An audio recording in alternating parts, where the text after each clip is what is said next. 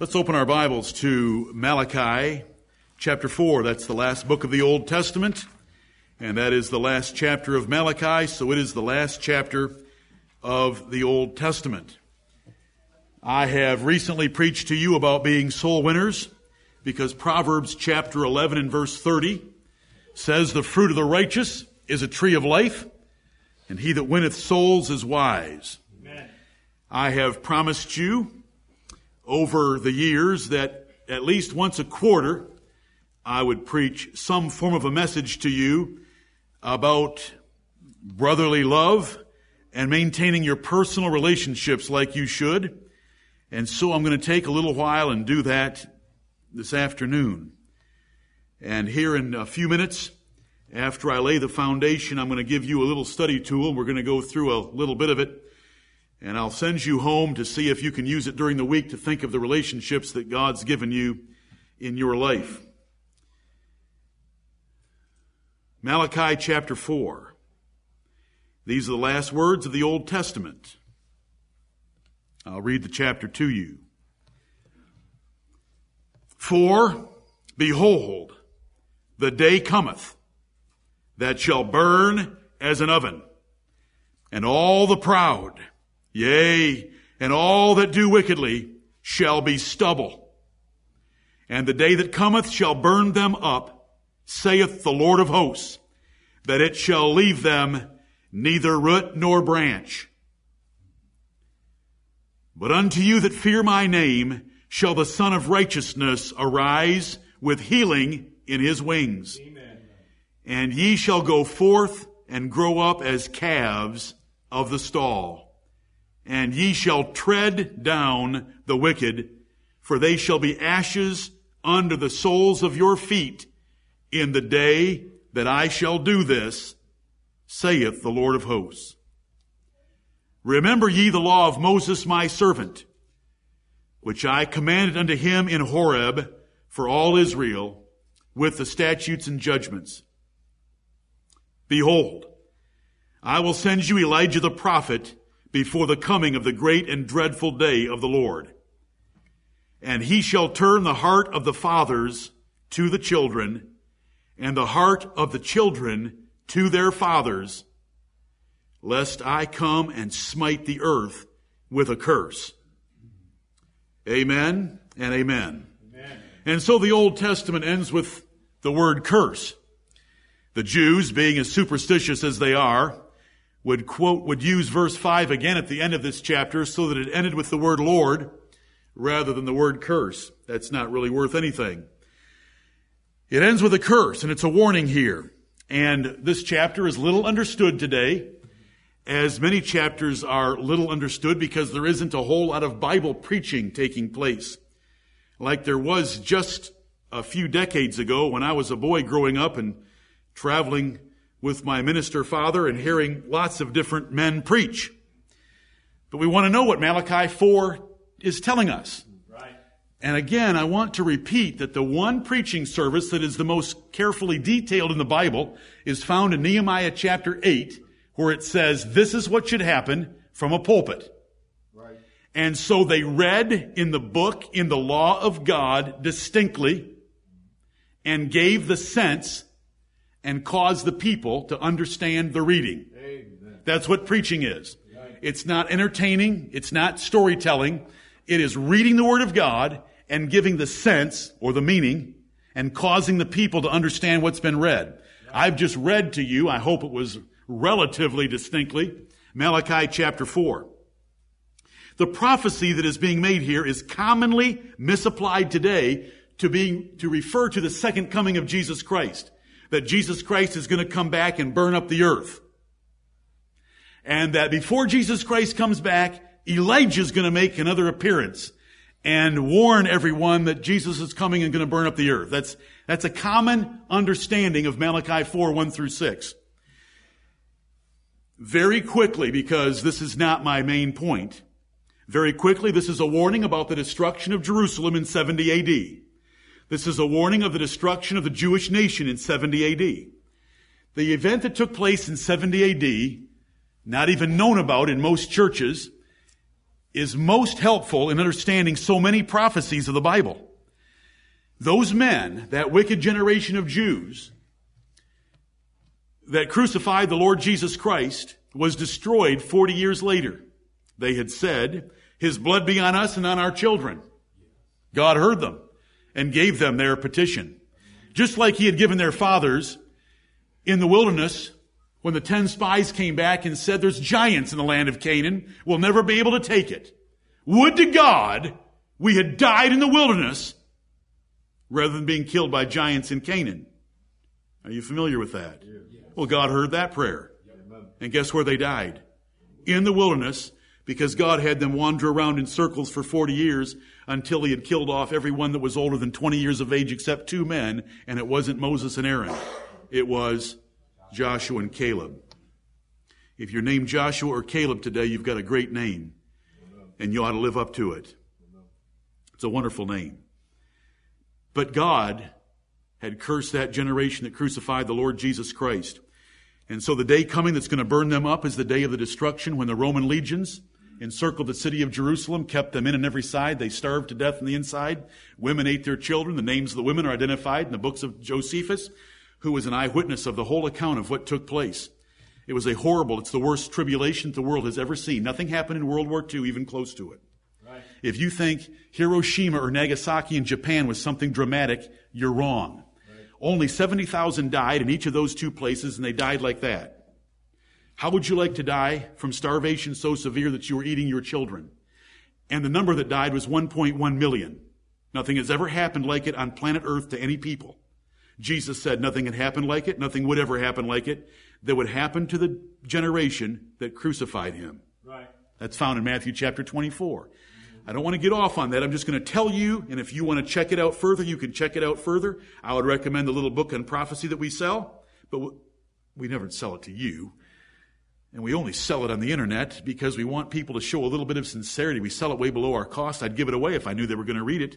I just know that when you usually pay a couple bucks for something, there's more of a chance that you'll read it. It's just like Daddy's reasoning that if you pay for some of your schooling, you might get better grades than if he paid for everything. Right. You understand. We want a little motivation. But it's a little book that we have available that you can find out much more about this and see it well documented from Scripture and history. But that's what verse 1 is about. The day is going to come that's going to burn up like an oven and burn up all the wicked and all the proud in the nation of Israel. This is a Jewish prophet to the Jewish people. Verse 2. But unto you that fear my name, those that love the Lord Jesus Christ, they're going to be rescued from it. Right. They're not going to die in the Holocaust that struck the city of Jerusalem. And look what Jesus said to them when He was on earth. He said, when you see Jerusalem encompassed with armies, then know that the desolation thereof is nigh. And flee to the mountains of Judea to be delivered from what's going to come when those armies encircle the city of Jerusalem. Right. You know, He went on to say, you don't want to be pregnant then, you don't want to be nursing a baby then, because it's going to be horrible. Then it's going to be great tribulation, greater than the world had ever seen. And there was the warning, and they were delivered. And this is throughout the pages of the New Testament on the day of Pentecost. Peter preaches, and he sets the Lord Jesus Christ up on the throne of heaven. And those men that heard him, that were elect and regenerated, were convicted by it. And they said, men and brethren, what shall we do? And Peter said, repent and be baptized, every one of you. But then he goes on. 3 verses later, he said in Acts 2:40, with many other words did he testify and exhort, saying, save yourselves from this untoward generation. Amen. The generation that was going to be destroyed for crucifying the Lord Jesus Christ.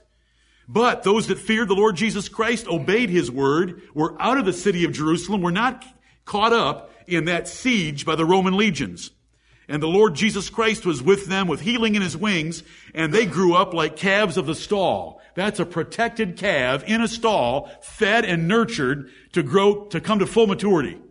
Were Christians that obeyed the Lord Jesus Christ. Whether it was Jesus in Matthew 24, or John in Matthew 3, or Peter in Acts chapter 2, or Paul in 1 Thessalonians 2, it's described throughout the pages of the New Testament. It is such a shame the average Christian doesn't even know what happened in 70 AD. Right. I didn't.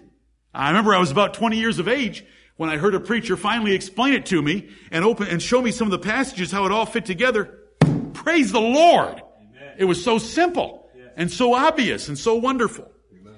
Verse 3, you shall tread down the wicked, for they shall be ashes under the soles of your feet in the day that I shall do this, saith the Lord of hosts. The Lord was going to make a huge difference between the wicked in Israel and the righteous. The righteous are those believing on Jesus Christ. The wicked were those that led to his crucifixion. Huge difference. And the city was burned up, pulled apart. That city made of stones, that magnificent temple made of monstrous stones, Jesus had said it will be pulled to the ground, and every stone will be pulled apart from another stone, so there will not be two stones left attached to each other.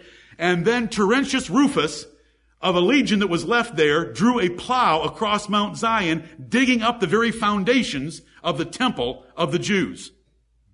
Because it was no longer the temple of God. When Jesus was 30, he went into that temple and found money changers, and he made himself a scourge, and he drove the money changers out, and he said these words, "Ye have turned my Father's house of prayer into a den of thieves."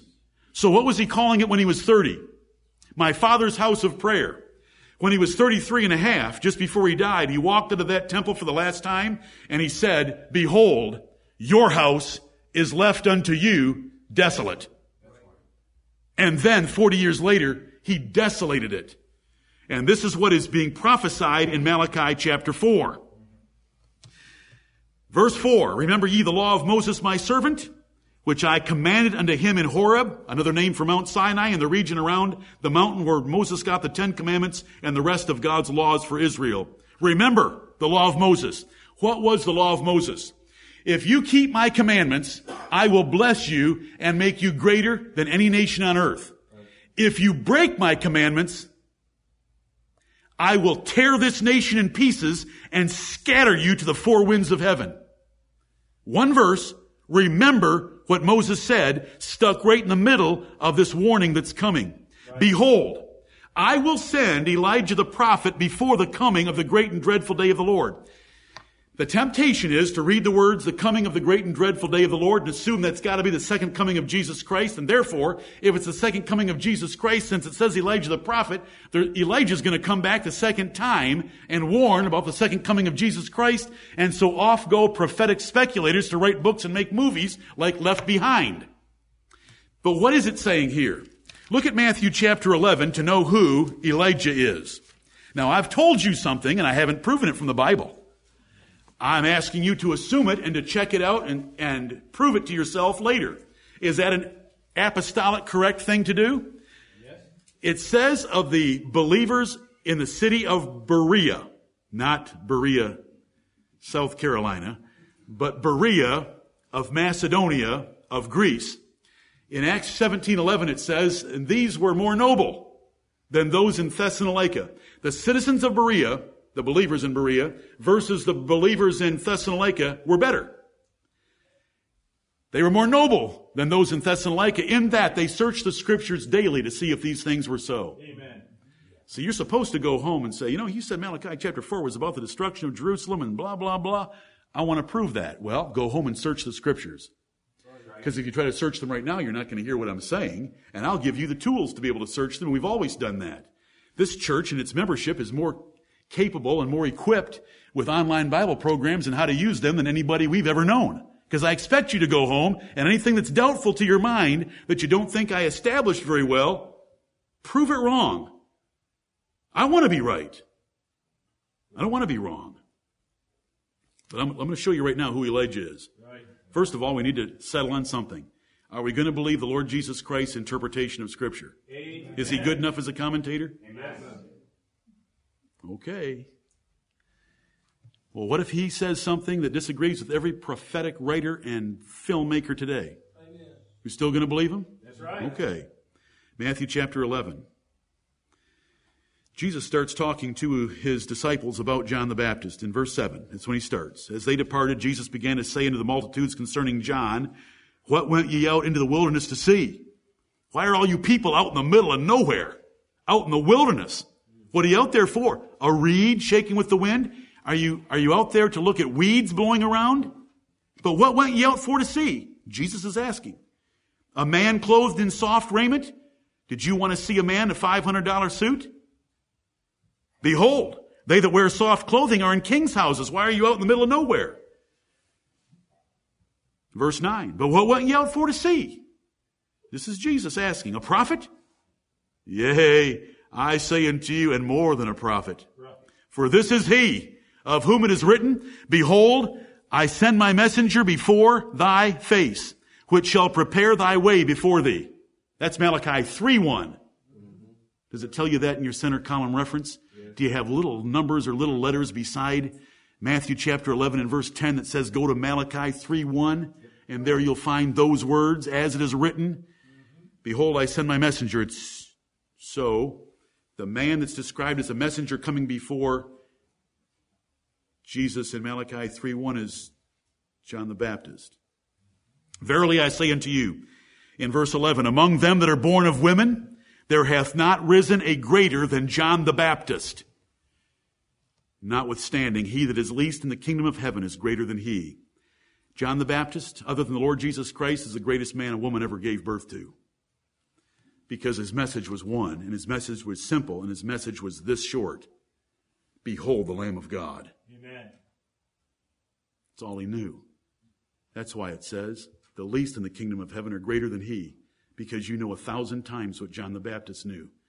All John the Baptist was told is you're going to be baptizing, and one's going to come to you, your cousin Jesus, and when you baptize him, the Holy Spirit's going to descend out of heaven. That is the Son of God. Was John faithful to his ministry? Amen. Oh, yes, he was. At the end of his life, when he was in prison, did he send some messengers to Jesus to say, art thou he that should come, or should we look for another? Because his ministry had already ended. It was so truncated and abbreviated. You know so much more than John. Are you thankful for what you know today? Amen. But we should be thankful for John the Baptist as well, because he wasn't afraid of anyone. Those Pharisees would come out to him. We'll get to that in a moment. And he wasn't afraid. Verse 12, and from the days of John the Baptist until now, the kingdom of heaven suffereth violence, and the violent take it by force. It takes violence to become a Christian. Right. What kind of violence?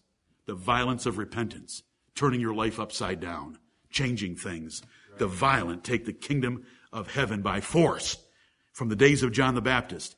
Because here's the timing of things. Moses and his system of religion lasted for 1,500 years. And the Bible says this in Luke 16:16, the law and the prophets were until John. Since that time, the kingdom of God is preached, and every man presseth into it. Believers from all over were pressing into the kingdom of God because John introduced it, because he was the one coming before Christ. Verse 13, I'm going quickly over these verses due to time, and this is not my intent. Verse 13, for all the prophets in the law prophesied until John, that's like Luke 16:16, and if ye will receive it, and I'm asking you right now, will you receive it?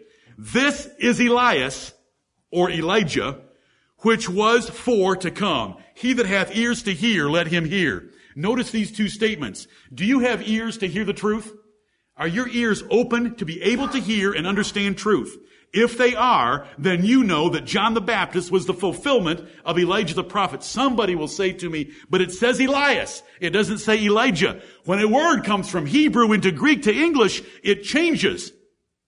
Right. Elijah is Elias. Isaiah is Isaias. Elisha is Eliseus.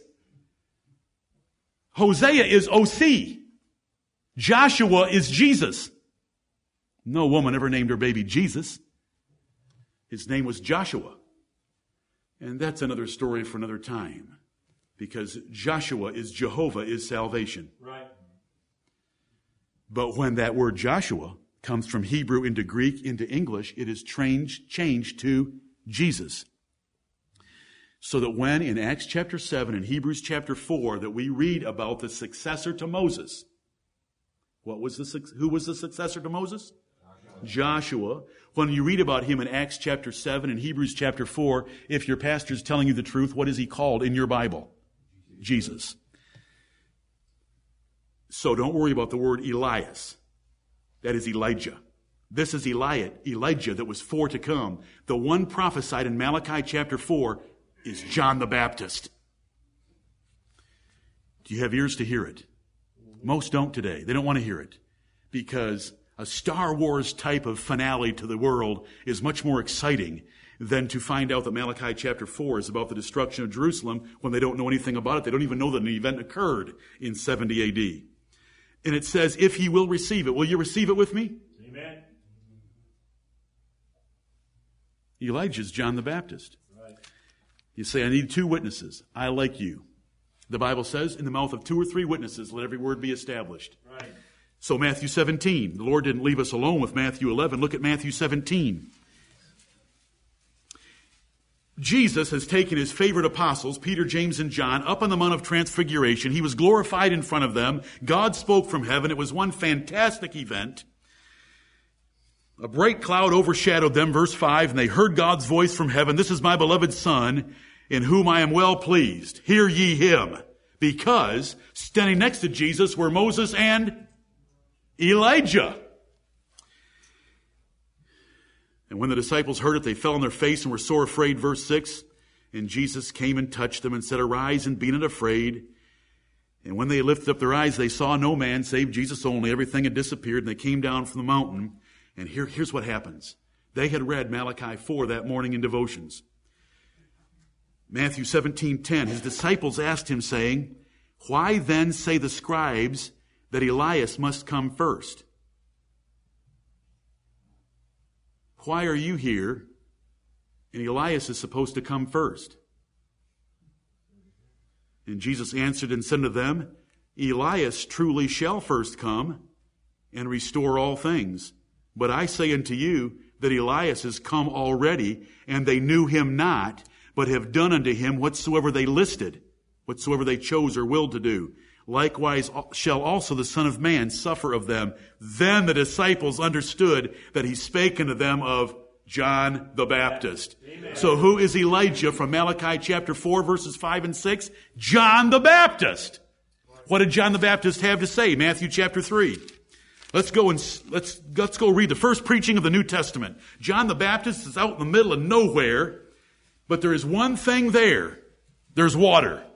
The Bible said there had to be much water because baptism is only by immersion. You got to be buried and raised from water, even with John's baptism. And so it tells us he was there because there was much water there in John chapter 3 and verse 23. But here we are, Matthew 3, and men are coming out there and being baptized by John the Baptist because he is announcing the time is fulfilled, the kingdom of heaven's at hand. There is one coming after me that is mightier and greater than me. I'm not even worthy to loose the shoe latchet of this man. Right. Speaking of the Lord Jesus Christ. The Pharisees come out there. You know, they don't like this religious competition. So the Pharisees come and the Sadducees come in verse 7. But when he saw many of the Pharisees and Sadducees, the Pharisees, the most conservative sect of the Jews' religion, the Sadducees were the liberals. The Bible tells us that. Come to his baptism, he said unto them, O generation, notice that word, O generation of vipers, you snakes, who hath warned you to flee from the wrath to come? So there's wrath about to come on the Jewish nation, and he's mocking them. Are you out here to repent with these other believers? Who's warned you to flee from the wrath to come? You don't believe the Bible because you haven't believed on him that's coming after me. Bring forth therefore fruits, meet for repentance, and think not to say within yourselves, we have Abraham to our father. For I say unto you that God is able of these stones to raise up children unto Abraham. And now also the axe is laid unto the root of the tree. Remember back there in Malachi 4:1, it said there would be neither root nor branch? Well, here the axe is being laid to the root of the tree of Israel. And John the Baptist is announcing it. And now, not 2,000 years later, now is the axe laid unto the root of the trees. Therefore every tree which bringeth not forth good fruit is hewn down and cast into the fire. I indeed baptize you with water unto repentance, but he that cometh after me is mightier than I, whose shoes I am not worthy to bear. He shall baptize you with the Holy Ghost and with fire. Did Jesus baptize them with the Holy Ghost? On the day of Pentecost. Amen. Did Jesus baptize them with fire? At the destruction of Jerusalem, right, whose fan is in his hand. Jesus already has a fan in his hand. Have you ever seen bellows or used a fan to get a fire going? Whose fan is in his hand, and he will thoroughly purge his floor and gather his wheat into the garner, but he will burn up the chaff with unquenchable fire. In Malachi, it was called stubble. Here it's called chaff. He's going to burn it up. That's John the Baptist's ministry. Repent, because